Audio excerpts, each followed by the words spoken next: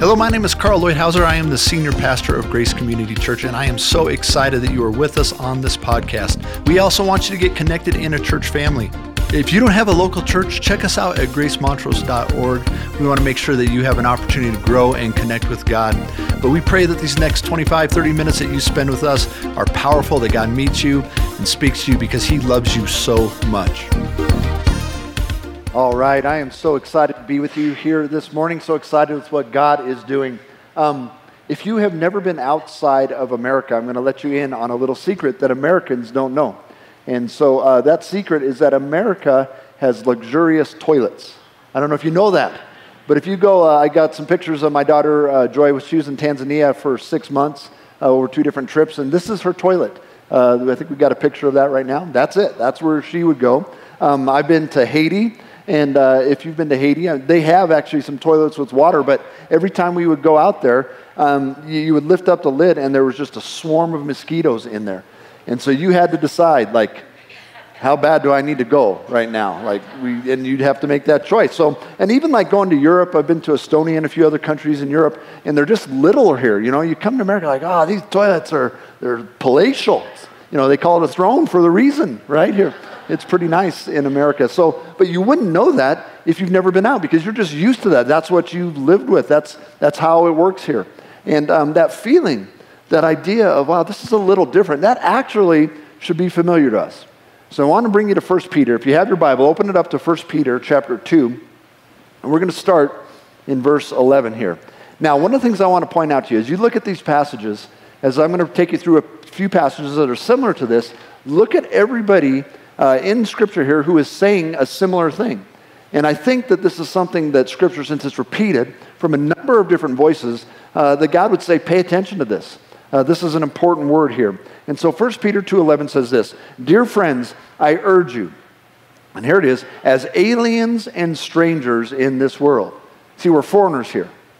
Things should be different for us. It should feel a little uncomfortable. And because we are strangers and aliens, this is what he tells us to do. Abstain from sinful desires which war against your soul. I want you to understand that sin is a war against your soul. That it comes to destroy you. And that's why Scripture tells us, abstain from that, walk away from that, because God doesn't want to see you destroyed. And then it says, live such good lives among the pagans that though they accuse you of doing wrong, they may see your good deeds and glorify God on the day He visits us.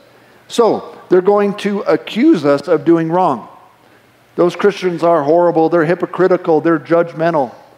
But we want to live in such a way that they say, yeah, but they're pretty nice too. And they're loving, and they care. In fact, I think the most powerful way that we would see this is in your life, for the people that you interact with. Those people who would say, I can't stand those Christians, I can't stand the church, I can't stand organized religion, but you're different. This friend of mine here is different. I don't know, she's one of them, he's one of them, but the way that they live actually draws me to what they have going on here. Now, we're in this Awake series, we're just starting right now, and this doesn't happen very often, but I actually felt like God asked us to completely change our focus for the next 4 weeks. So we were going to be talking about culture and living differently, and we'll talk a little bit about that today because it's important to where we're going. But I really felt, and a number of the pastors we got together and talked about it, feel like God is asking us to focus on and prepare our hearts for revival. So we're going to be talking about revival for the next 4 weeks. And listen, you don't want to miss any of this series. So today we're just going to kind of be building some of the scaffolding, just some of the foundations that God would ask us to do to prepare our hearts for what God wants to do in our midst. But I believe that God wants to move. I think He wants to bring revival to our gathering, and He wants to bring revival to your homes, and He wants to bring personal revival to our hearts. And I want to be ready. And so we're going to talk about what revival is. And I'm really excited. A few weeks from now, we're going to talk about the soil for revival. What does it take? How can we be ready for what God wants to do? And then we're going to talk about the fruit of it and how we could recognize it and some counterfeits to it as well. Because I believe that God is doing an amazing thing. In fact, anybody been following Asbury College right now? Isn't that exciting? So if you don't know, that those kids, they started a chapel at the college about 16, 17 days ago, and they just didn't stop. They just kept worshiping for 16 days straight. And God is lighting these little fires. And I want to encourage you and to join me in praying, especially in our young people. I pray that this moves in our colleges. I believe that they are desperate right now for a move of God. And so I'm praying into that, asking that He would move. But you know what? We get to see a move of God in our midst as well. And it may be different, it may be the same, I don't know. But we're going to see what God wants to do. And I just want to set the sails and be ready for when He moves. So we're going to talk today about this first step, how we can get ready. You know, about 12 years ago, before I started as the senior pastor here, God gave me a very, very clear word. And he really told me, he said, really your mission, Carl, is to get them ready. To get us ready. For what? For the return of Jesus. For the time that we meet Jesus face to face. For the things that He wants to do in our midst. I believe that God has been getting us ready, asking me to help you get ready. That's what I've been focusing on. And then in 2020, God gave me one of two dreams that I've had that I know were absolutely from Him. And as a result of that dream, He gave kind of a little additional word to that. And so the first word was get them ready, and then the second word was call them out. Call them out. And I want to show you what I mean by that. If you go over to Revelation 18, verse 4. Now John is having this amazing vision where Jesus is letting him know what's to come. And then he talks about Babylon. And so Babylon in Revelation, it stands for the system of the world. It stands for sin. It stands for everything that is anti-God and anti-Christ. And in verse 4, speaking of Babylon, this is what Jesus says. It says, then I heard another voice from heaven say, speaking of Babylon, He says, come out of her, my people. Come out of the world system. Come out of the ways of the world. Come out of the sin of the world. Come out of her, my people, so that you will not share in her sins, so that you will not receive any of her plagues. For her sins are piled up to heaven, and God has remembered her crimes.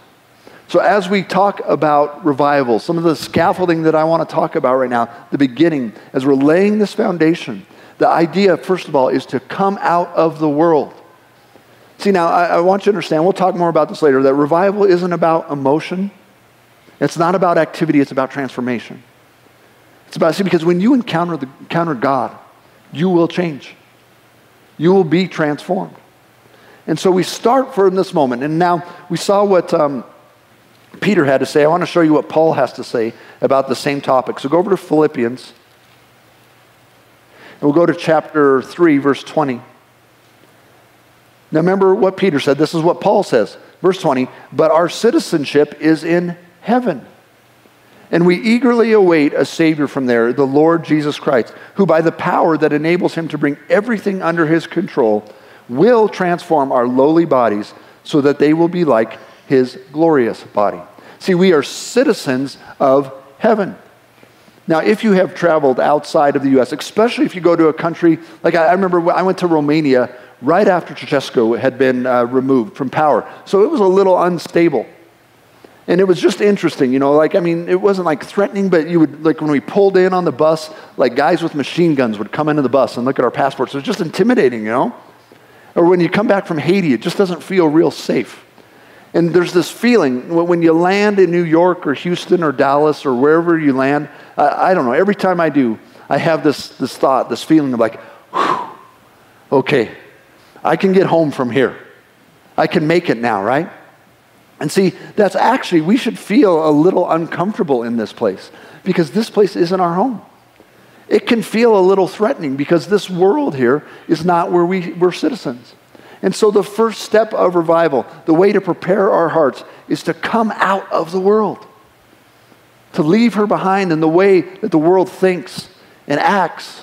It's not for us because we have a different citizenship. We're going for the eternal things. And now, it's not to be judgmental. It's not to be hypocritical. It's not to say, well, we're better. It's to say, we're set apart. We're singing this morning all about how holy God is. And see, He makes us holy, which means that we are set apart. We are not of this world. There's something else for us. He's calling us to something greater. I was talking to some friends the other day about a series that I think we should do here. And I think we should call it My Broken Family. Because I look at my family, and one thing that as I hang out with my family, all of us, we all have issues. All of us. And we're just not perfect. Now, I love my family, and my kids are amazing, but they've got issues. And if they go to counseling as adults right now, I have given them plenty of material to use. It's just like, I'm telling you, I'm not a great parent. I'm doing my best, but it's like, ugh. And there are people in the world who don't know Jesus that have better families than I do. They're doing parenting better than I am. Okay, now parenting and family, that's huge to us. And it's huge to God. I mean, that's why we have a marriage and family pastor. That's why Sarah moved into that role. Because we want your family to win. We want you to thrive. But see, that's actually not the point. Being better than the world is actually not the point. The point is to come out of sin and to be reunified and connected with God. That's the difference. It's either being with God or apart from God. And sure, life should come to your family and life should come to your home, but it's not because I'm a Christian I didn't become better. I became holy. I became set apart.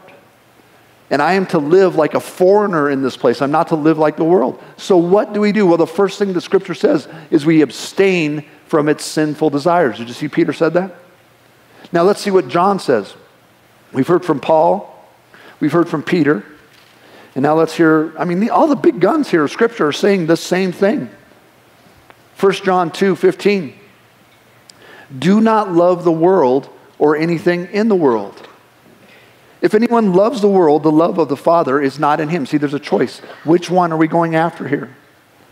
For everything in the world, catch this, the craving of sinful man, the lust of his eyes, the boasting of what he has and what he does, comes not from the Father, but from the world. The world and its desires pass away. Now, this is why it's so important that we come out of sin. That we come out of the world. Because look what happens. The world and its desires pass away. It's not going to last. But the man, the woman who does the will of God lives forever. That's why this difference is so important.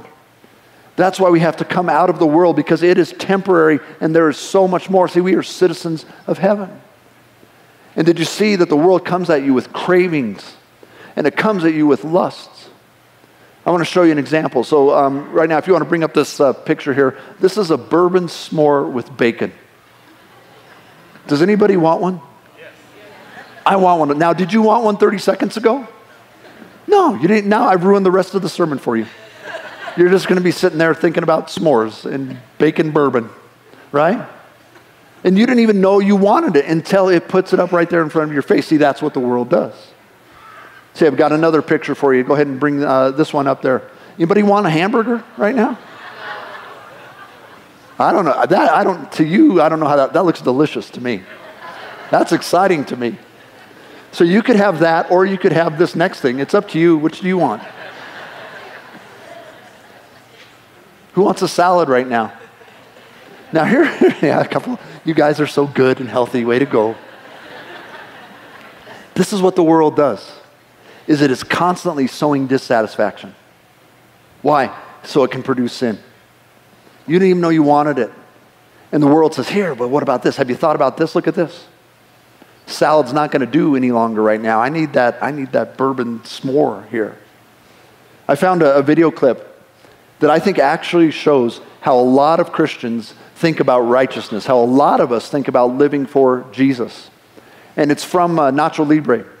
And he's trying to be a monk and live in this monastery, but you could see there's another pole. He wants to be a wrestler.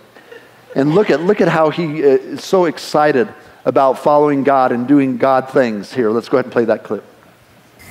Ignacio, they are wrestling in a sacred place. Okay, orphans, listen to me. Listen to Ignacio. I know it is fun to wrestle. A nice pile drive to the face, or a punch to the face. But you cannot do it, because it is in the Bible not to wrestle your neighbor. So you've never wrestled? Me? No, come on, don't be crazy. Listen, I know the wrestlers get all the fancy ladies, and the clothes, and the free creams and lotions. But my life is good. Really good. I get to wake up every morning at 5 a.m. and make some soup. It's the best. I love it. I get to lay in a bed by myself all of my life. It's fantastic.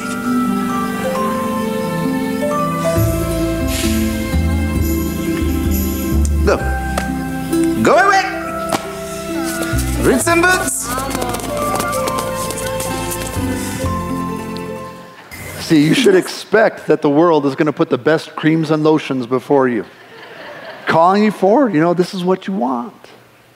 And you look at Ignacio there, and it's just like, you can tell that he wants something more. And that's what the world does, is it constantly is putting dissatisfaction before you. So you think about serving the Lord, you know, I get to be in a bed by myself my whole life. It's fantastic. Right? But I want you to understand something. The world is lying to you. It's lying to you. I know. Do you know how I know? Because I have engaged in some pretty appetizing looking sins. And I can tell you that every single time that I fulfilled a craving and a desire outside of the way God would have me do it, every time that I disobeyed God to fulfill my craving, every single time it leads to disaster and hurt. Every single time. You know the thing about that big hamburger? What they didn't do is they didn't put the big bottle of Tums next to it that you're going to need. What comes after it, right? And can you, I would challenge you, can you think of a sin that was worth it? Can you look back on your life? Is there any time where you would say, I am so glad I sinned? There's not one. Not a single time. I have all sorts of regrets. I have all sorts of times where I wish I would have said something different, I would have done something different. But I can't tell you one time when I said, well, I disobeyed the scriptures and it worked out really good. I'm so glad I did that. You know, you go back to Genesis and there's this, it almost drives me crazy to read it. Because Eve is just about to sin. And the enemy puts this temptation before her. And do you know what it says before she sins? It says, and she looked at the fruit and it was pleasing to the eye. That drives me crazy because all of mankind have to suffer now. All of us fall and it's all broken. Why? Because the fruit looked tasty. Because it looked appetizing. And we could point our fingers at Eve, but you know it's the same way with you and me. It is the exact same way. The world looks so appetizing. Here's the thing. Sin and the world is much better at marketing than righteousness. Do you know why? Because it plays on your cravings. Plays on your desires. It puts it out there for a little bit. Oh, that looks really, really good. But you have to understand it's lying to you. And when we say that is worldly, we just mean that is so temporary. It won't last. When we say it's worldly, we're just saying that is so unfulfilling. Don't do it. When we say it's worldly, we say it's just so counterproductive. It is so not worth it. Don't give your heart over to the things of the world because it will destroy and you will regret it. So come out of her. God says, change your mindset, your heart, your life. Don't live for the world anymore. We're living for the King of Kings. We're living for eternity. So how do we deal with the cravings? How do we come out of Babylon? How do we come out of the world? Here's your first line of defense when it comes to craving. The first thing is gratitude. Such a powerful weapon that we have. Gratitude for what you have. If you're thinking of something that wants to pull away your faith or to take you from your family, the best thing to do is to start taking inventory of what God has given you. It's a powerful tool that we have in our marriage. I just think about who Gina is and what she has put up with me and how kind she is and how faithful she is. And I'm just so thankful for her. And it makes all these cravings and all these other ways to go, it's silly in comparison with what God has given. Here's the second line of defense. So first start with gratitude. The second thing to do is think more about the aftermath and less about the moment. Because the moment is lying to you. And here's the thing. The moment lasts a moment. The aftermath lasts for the rest of your life. So if you're being pulled away to unfaithfulness, To infidelity, for example, imagine the moment afterwards. Think about that. Think more about that. Think about telling your wife about it or your husband about it. Think about talking to their spouse. Think about going before your kids and the aftermath that would come. Think less about the moment and a little bit more about what follows. And here's a third line of defense, and probably I think the most powerful one, which is to pursue the real thing. The best way to eat better is to not avoid junk food. It's to pursue nutrition. See, it's the same thing here. So we chase after him. We look for him. You know, every time, this is one of the reasons I want revival, is because every time we come in his presence, we're changed. We're transformed. Every time you encounter God, you will be different. And that's the real heart of this whole thing, is God make us different. Bring us out of the world. Get us ready. Get the bride of Christ ready for your return. That's what he wants to do, and I believe that's what he is doing. And he's calling us to get ready for him. And part of it is his amazing sovereign work, but part of it is our response to say, okay, I'm going after you, Jesus.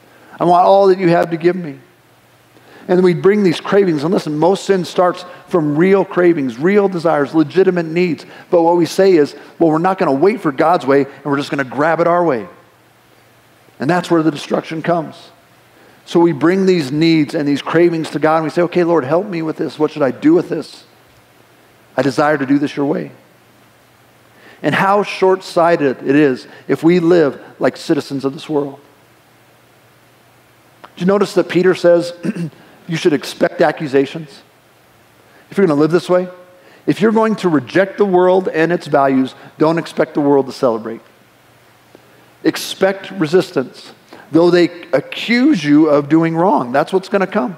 And Jesus takes it further. So now we've listened to all the big voices, all the big guns. Now let's see what Jesus has to say in John 15, verse 18.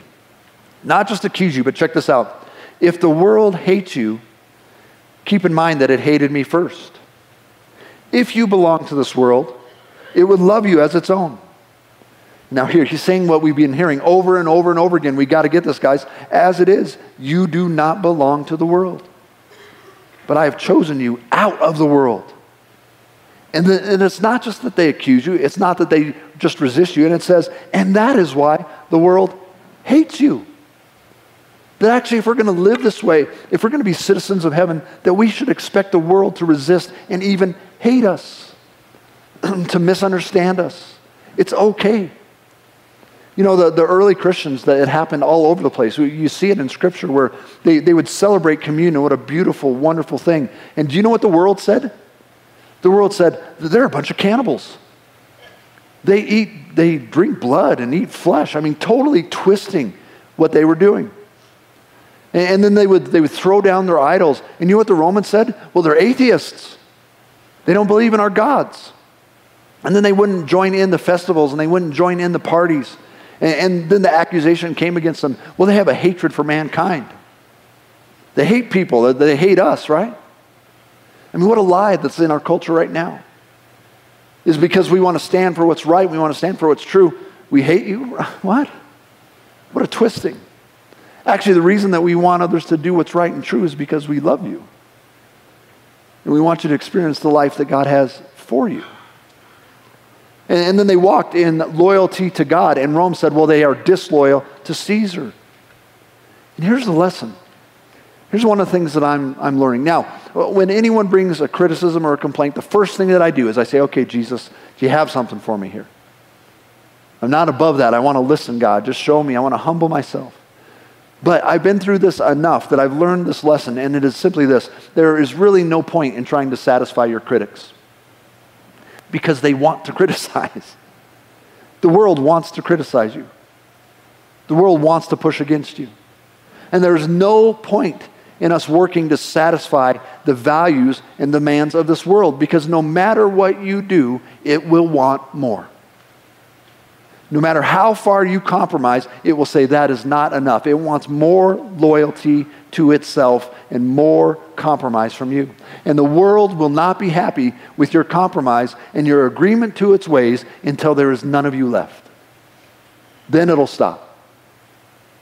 It won't stop until your destiny and your calling and the world-changing power of the Holy Spirit within you to transform this world has been completely extinguished. Then the world will be satisfied. Then it'll be happy. And I am going to be kind, and I'm going to be loving, and I'm going to be compassionate, and I'm going to be empathetic, and I'm going to reach out. But I am not going to be in agreement with the values and the heart of this world. This isn't my home. I'm a citizen of heaven, and I'm going to live like a citizen of heaven. And it's no fun to be misunderstood, and it's worse to be falsely accused, but there is something that's worse than both of those things, and it's compromise of who you really are in Christ. It's much worse to compromise your call and your destiny and the power of God so that others will like you or agree with you. To trade the glory of the call of our God for comforts and acceptance of this world, that's a fool's choice. Keeping your heart pure before God is absolutely worth it. And don't forget where your citizenship where it belongs. It's amazing. God wants to move.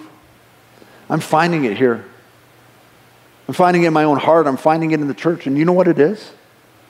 I see that we're finally breaking up with the world. That we wanted one foot there and we wanted one foot here. We wanted to have it all. And finally the church is just saying that. Finally we, as his followers, are like, no, I'm going as far over into Christ as I can. The world, do your thing, but that's not what I want. We're trying to be friends. I mean, since when has that been our goal? You know, a passage that we often quote, but we forget about the context. It's Romans 12. I want to show you this for just a second here. And we always quote the second part, which is be transformed by the renewing of your mind. Powerful, powerful word. So true. This brings real change. To change our thinking. But we forget what it says right before that. It says, do not conform any longer to the pattern of this world, but be transformed by the renewing of your mind.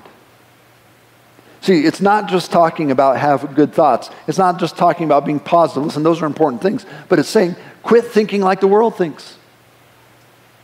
It's time to change our thoughts and our behavior. It's time to be different. And change starts right up here. To say, I am not in this world. We've changed our citizenship here. And it doesn't say, well, don't be angry about the world. It doesn't say, well, don't judge, condemn the world. It doesn't say stop the world and strike. It just says don't conform to its patterns. And worldly thinking, listen, worldly thinking is short-term thinking. Worldly thinking is comfort thinking. Worldly thinking is self-focused thinking. And worldly thinking confuses right from wrong. And I want to give you permission. In fact, I want to urge you to think differently. We were at the Ouray Hot Springs a number of years ago. And as we were sitting there soaking, one of the lifeguards kind of pointed up at the cliffs. And then another lifeguard did. And then all the lifeguards were looking up at the cliffs. So I started looking up at the cliffs. And everybody was looking up at the cliffs. I mean, the whole pool was looking at the cliffs. And it occurred to me, I don't think anything's up there. And then I thought, you know what? If I was a lifeguard, this is how I would pass the time. I would tell my buddies, I'd be like, hey, let's play make 'em look. So I don't know if there was anything up there or not. But listen, you could just let them go on by. They're all looking that way. You ever gone to a concert and you're in a line and you don't even know why? I hope this is the bathroom line. And you get to the front and it's like, oh, shoot, it was the churros line. I needed the bathroom, right? Let the world go there. Let the world run after things. We're different. We have a different citizenship. Listen, it is okay. And not okay. It is essential, listen, that you can say, parents, listen, you can say, but that's not how our family does it. That's how the world does it. It's okay. In fact, it's essential to say, well, that's how the kids at school, that's what they do with their phones. That's not what we do with our phones. And then tell them, yeah, sure, it feels uncomfortable, and sure, it feels different, and you may feel persecuted. Well, guess what? That's part of walking with Jesus. That's how it is. It's okay. It's important for you to say, you know what? That's what everyone else watches. It's not what we watch. I don't allow that stuff in our home. Everyone, they think that way. Everyone believes that way. That's not what we think. That's not how we believe. Our family, we're foreigners. We're strangers here. And we don't look at things like the world looks at them. Listen, we don't look and think about abortion like the world does. We don't think about gender like the world does. We don't think about sexuality like the world does. We don't think about money like the world does. We don't think about success like the world does. We don't think about rights or entitlement like the world does. We don't think about outcasts and the poor and the weak and the widows and the orphans like the world does. We don't think about the lost and the broken like the world does. We look at it like citizens from heaven. And we come in and we see the way the world does it and we think, that's odd. That's foreign to me. You know, foreigners can see through the problems of the culture. It's amazing when we go on mission trips that you see that culture actually affects the church. When you go to Haiti and you see, it feels like there's corruption in the church. You shouldn't be too surprised because it's everywhere in culture. Or when we go to Norway, you know, or one of the European countries, and we're like, wow, it seems like just like kind of different idea of sexuality is right here in the middle of the church. Should you be surprised? And in the same way, I've had many friends, my friends from Europe, who would say, I cannot believe the violence that the American church will stomach. I can't believe what you guys will watch. I can't believe the greed that I see in the American church. See, when did the goal for the church when did it ever become to fit in with this world? It's this really strange strategy that we have here. Let's win over the world by becoming just like it. Now, we're not better, we're not above, but we are set apart. We are holy, and we are called to be salt and light. And Jesus says, if salt loses its saltiness, if it loses its flavor, what good is it? Just throw it out. There's no point. And if you're salty, if you're full of life, listen, the world is not going to like it. But the ones who are called by Him will be drawn to it. And you and I, we are headed for a different destination than this world. And we walk at a different pace, and we walk to a different drum. I want to show you one last example, another heavy hitter, the author of Hebrews. And look what he says about it. It's this wonderful passage called the Hall of Faith. And it's talking about these amazing patriarchs and these ones who live for God in the Old Testament.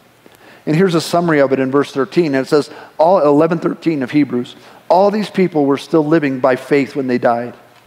They did not receive the things promised.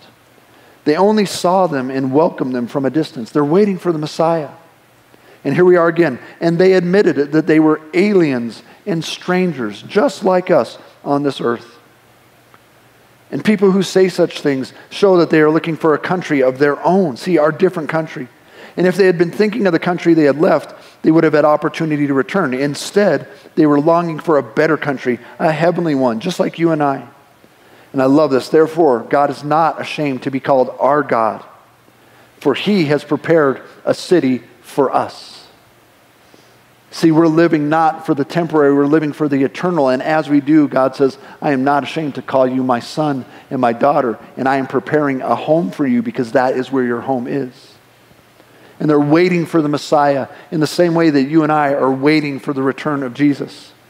And they didn't get to see it, and I hope that we do get to see it. But they shaped their lives around this hope, this longing and this desire. And here we are waiting expectantly for God to move among us, waiting expectantly for Jesus to come to bring revival and transformation, longing for it. I have a pastor friend who lives in Estonia, and he lived underneath the communist rule there when the Soviets were over Estonia. You know, one of the amazing things about the Estonian Revolution, that they broke free from the Soviets through hymns. It's called the Singing Revolution. You should check it out. It's amazing. Not any blood was shed. They're just songs. But anyway, he would go and he just longed for freedom. And so he lived in Tallinn, just on the north side of the country, and he'd go as far west as he could. And then he would come to the end of the land, and so he would get in his kayak, and then he would paddle out further west to an island.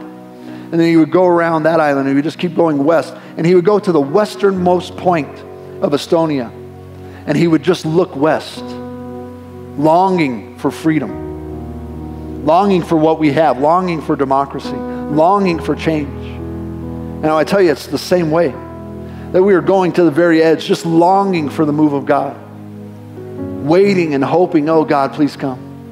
And I want to encourage you to keep longing, keep looking and longing for home, because Jesus will return. Jesus' kingdom will come, and his will be done right here among us as it is in heaven. So prepare your hearts. Come out of the world. Get ready for our home. Thank you so much for being with us. I hope that God spoke to you. We would love to follow up and care for you any way that we can. So come visit us at gracemontrose.org. Say hello. Let us know what we can do to help you grow in him. God bless you.